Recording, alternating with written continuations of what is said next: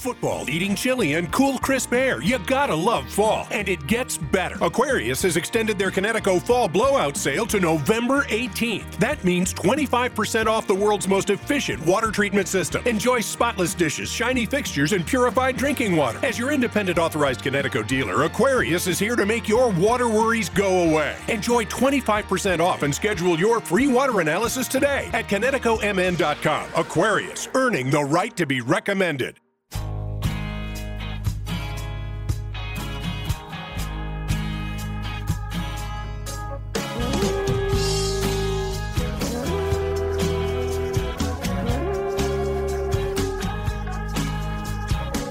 Happy Thanksgiving week, everyone, and welcome to the Viking Update Show. I am John Krasinski with The Athletic. Jim Suhan, my normal co-host, is on vacation this week, and so a little special pre-holiday surprise for all you Viking Update listeners. We have Alec Lewis, The Athletic's extraordinary beat writer for the Vikings, to talk about all things purple going into this weekend's Chicago Bears game, Monday night Chicago Bears game, give you a little bit of fodder to chew on besides the turkey, besides the mashed potatoes and stuffing and everything else that hopefully you guys are going to be having this week and tomorrow with Thanksgiving. And so we will get to that. We're going to have like a kind of State of the Union Vikings discussion with Alec as soon as we get going here. We'll take care of a little bit of business first. Again, this is the Viking Update Show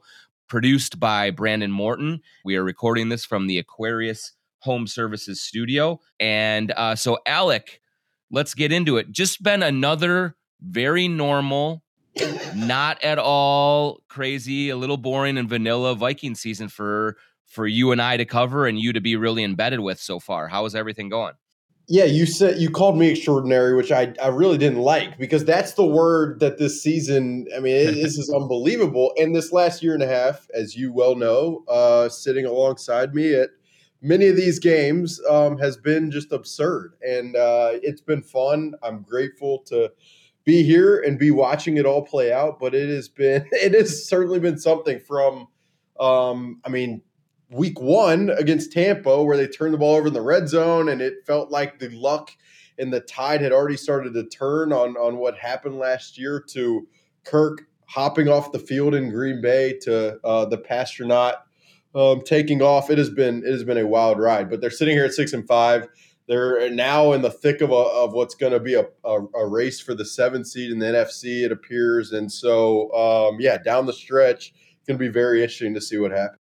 When you look at where they're at now at 6-5, I mean, I still think I can't believe they lost to that Broncos squad last week, but that's kind of beside the point. They are 6-5 in a very muddled NFC, and outside of Philadelphia and maybe Detroit, if you want to put them up there too, I think they might deserve it. I think it's pretty wide open, San Francisco, but like in that, in the back half of the playoff picture, how do you see the Vikings really shaping up there? What do you think their chances are as we do go into December and into playoff positioning time? And where do you think they end up in comparison to some of the other teams that they're going up against?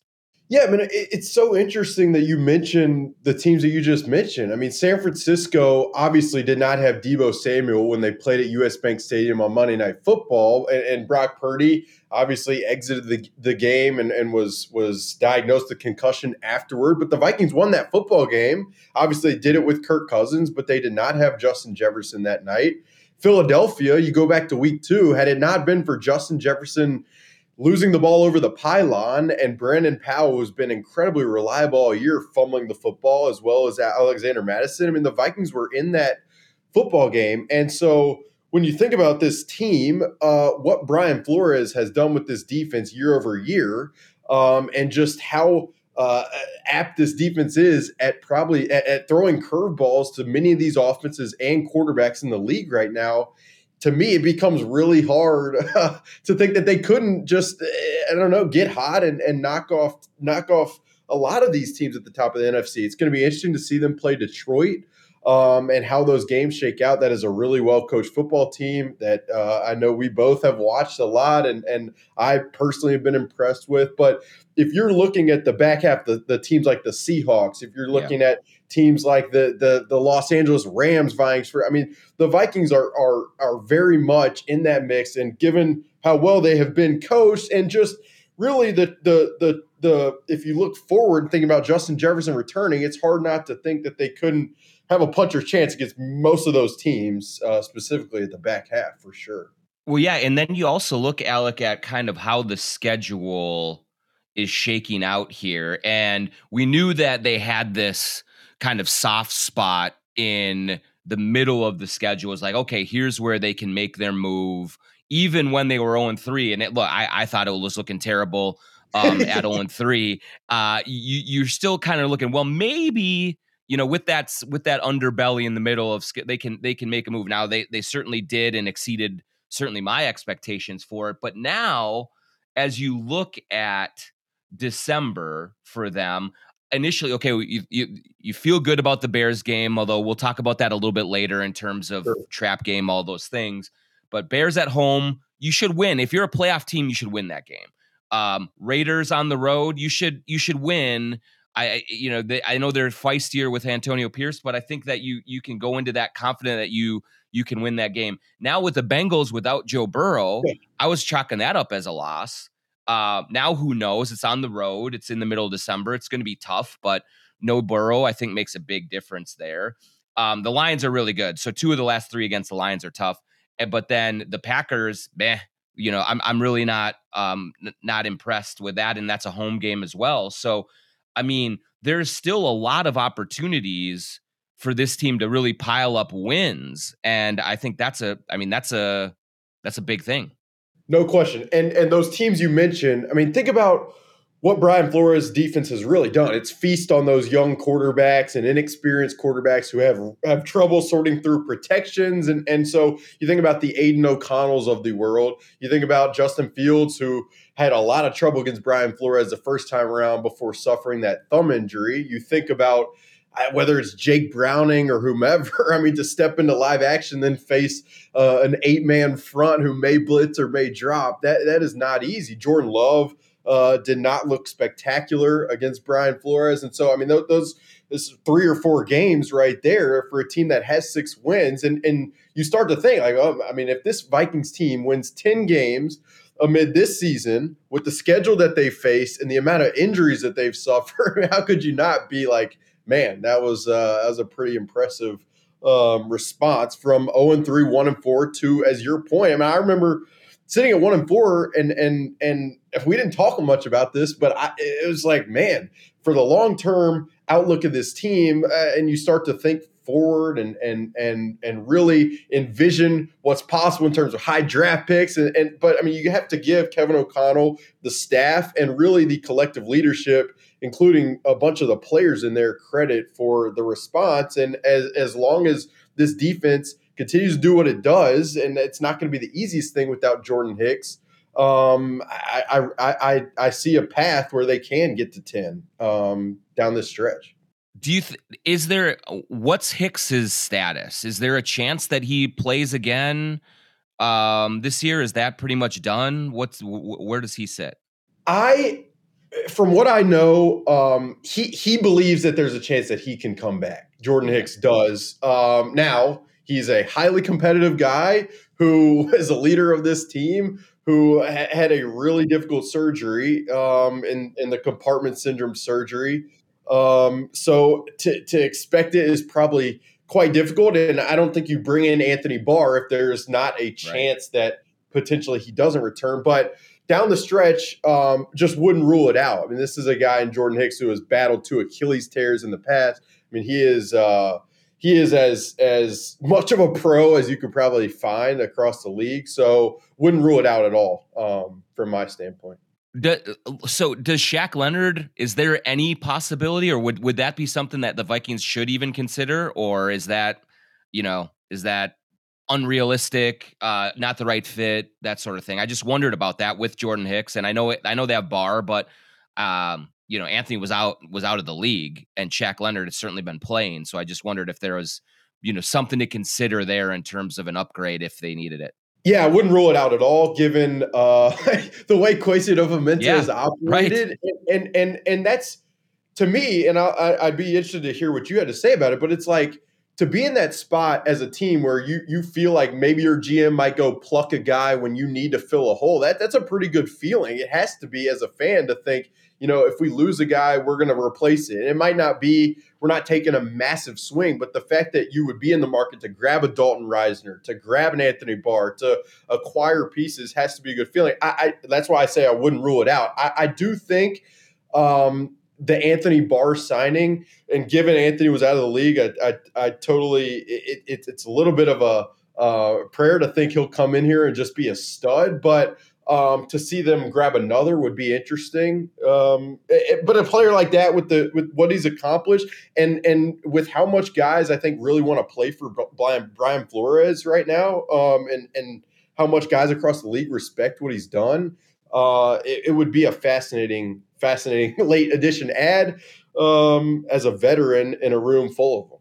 Well, and because let's face it too, I mean, now, because they sort of went through the winning streak and Josh Dobbs has helped you to kind of really revive their kind of designs. Now they've won too much to think about not winning more. I mean, Correct. like, this is not a team now that even if they said, well, we lost Jordan Hicks and, oh man, we're losing some of these games, let's back off a little bit and play for for draft position. It's too far gone now. They're too far down the way. And so it just feels like Kwesi has been very aggressive with in-season trades, with addressing things. And so now you're at a point with the success that you have had that you're almost obligated to just throw the kitchen sink at it and just be like, hey, here we are. Let's get this team as strong as humanly possible to see if you get into the playoffs and you get the right matchup and then you win a game or you go deeper. Anything can happen. And that can really change the tenor of an entire organization going into next year with that. So I just think, they have to at least be looking at it, because they've won too many games and put themselves in too good of a position to just back off now. No question. And it's interesting. I was having a conversation yesterday with somebody about just like, ultimately, how are we going to view this season at the end if they make the playoffs and lose the first game? Like, are we going to view it, well, at least they made the playoff, or is our fans going to be frustrated because that's just the way fandom works? And so I think you're exactly right in that you're committed to competing this year. And at the point that they responded from 1-4 and they went out and acquired Josh Dobbs, albeit not for a lot, I think they made the decision, and it was pretty obvious right then. Like, we're committed to this group, to supporting this group, to creating scaffolding around the leadership of guys like Harrison Phillips, of guys like Jordan Hicks that I mentioned, and really supporting them. And so, yeah, if you're not in the market to try to improve your team, which let's be honest, like, doesn't happen all the time at this point in the year, I think you'd be doing a disservice to guys and the coaching staff that has really battled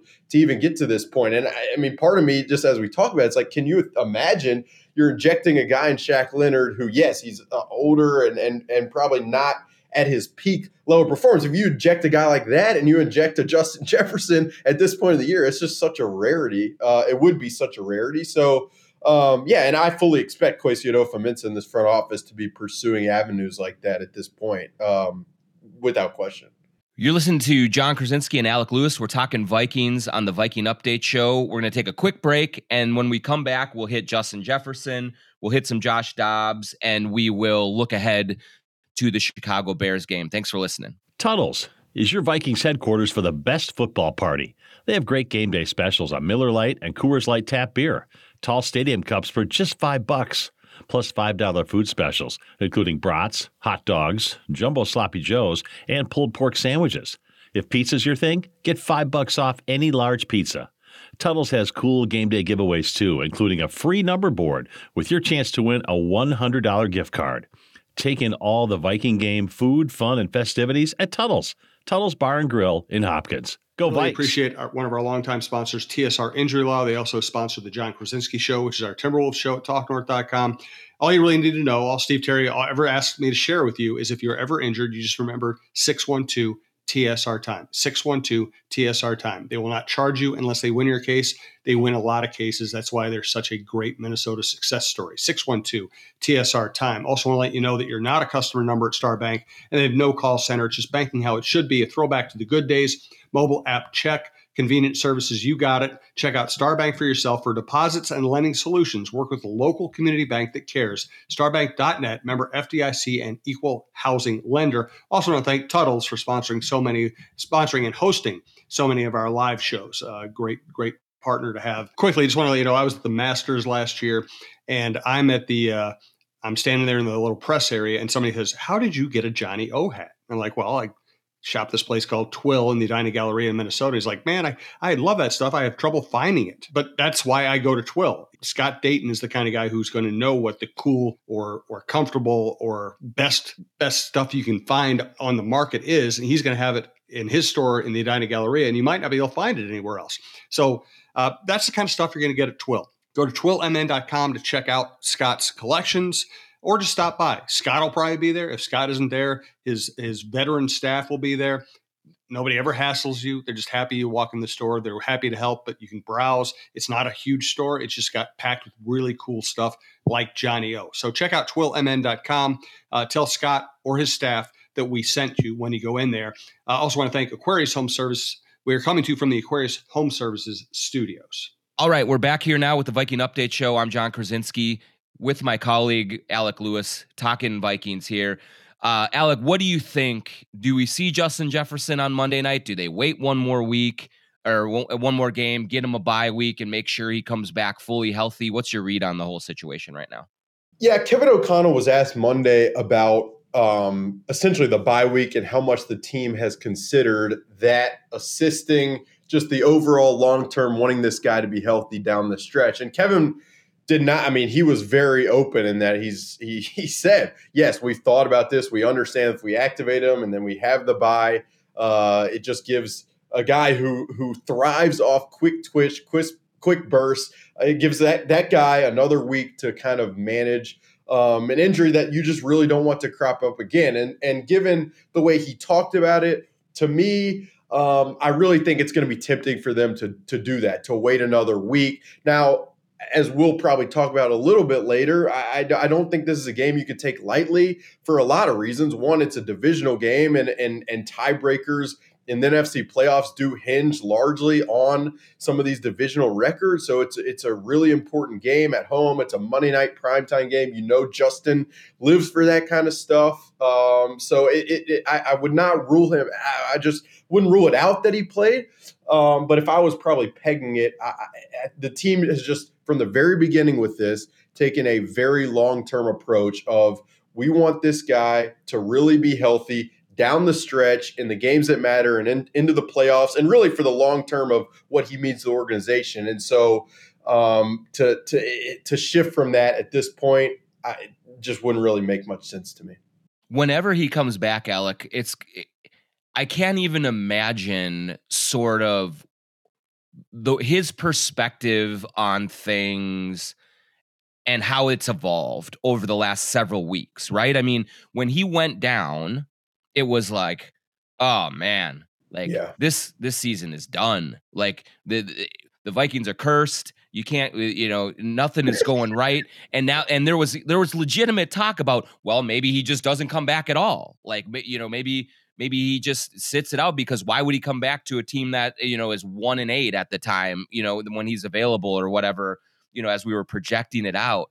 And then in the interim, you have this comet come aboard the offense, and now all of a sudden I have to think that Jefferson is even more excited to come back, because not only is the team winning, but there's a quarterback that he gets to play with that is going to extend plays, that is going to move the pocket, that is going to be a running threat, and it's just going to be a completely different experience. I know that Justin Jefferson and Kirk have a great relationship. Like, that's been incredibly, incredibly productive over the course of their partnership. But this is a whole different element that Jefferson will be coming back to.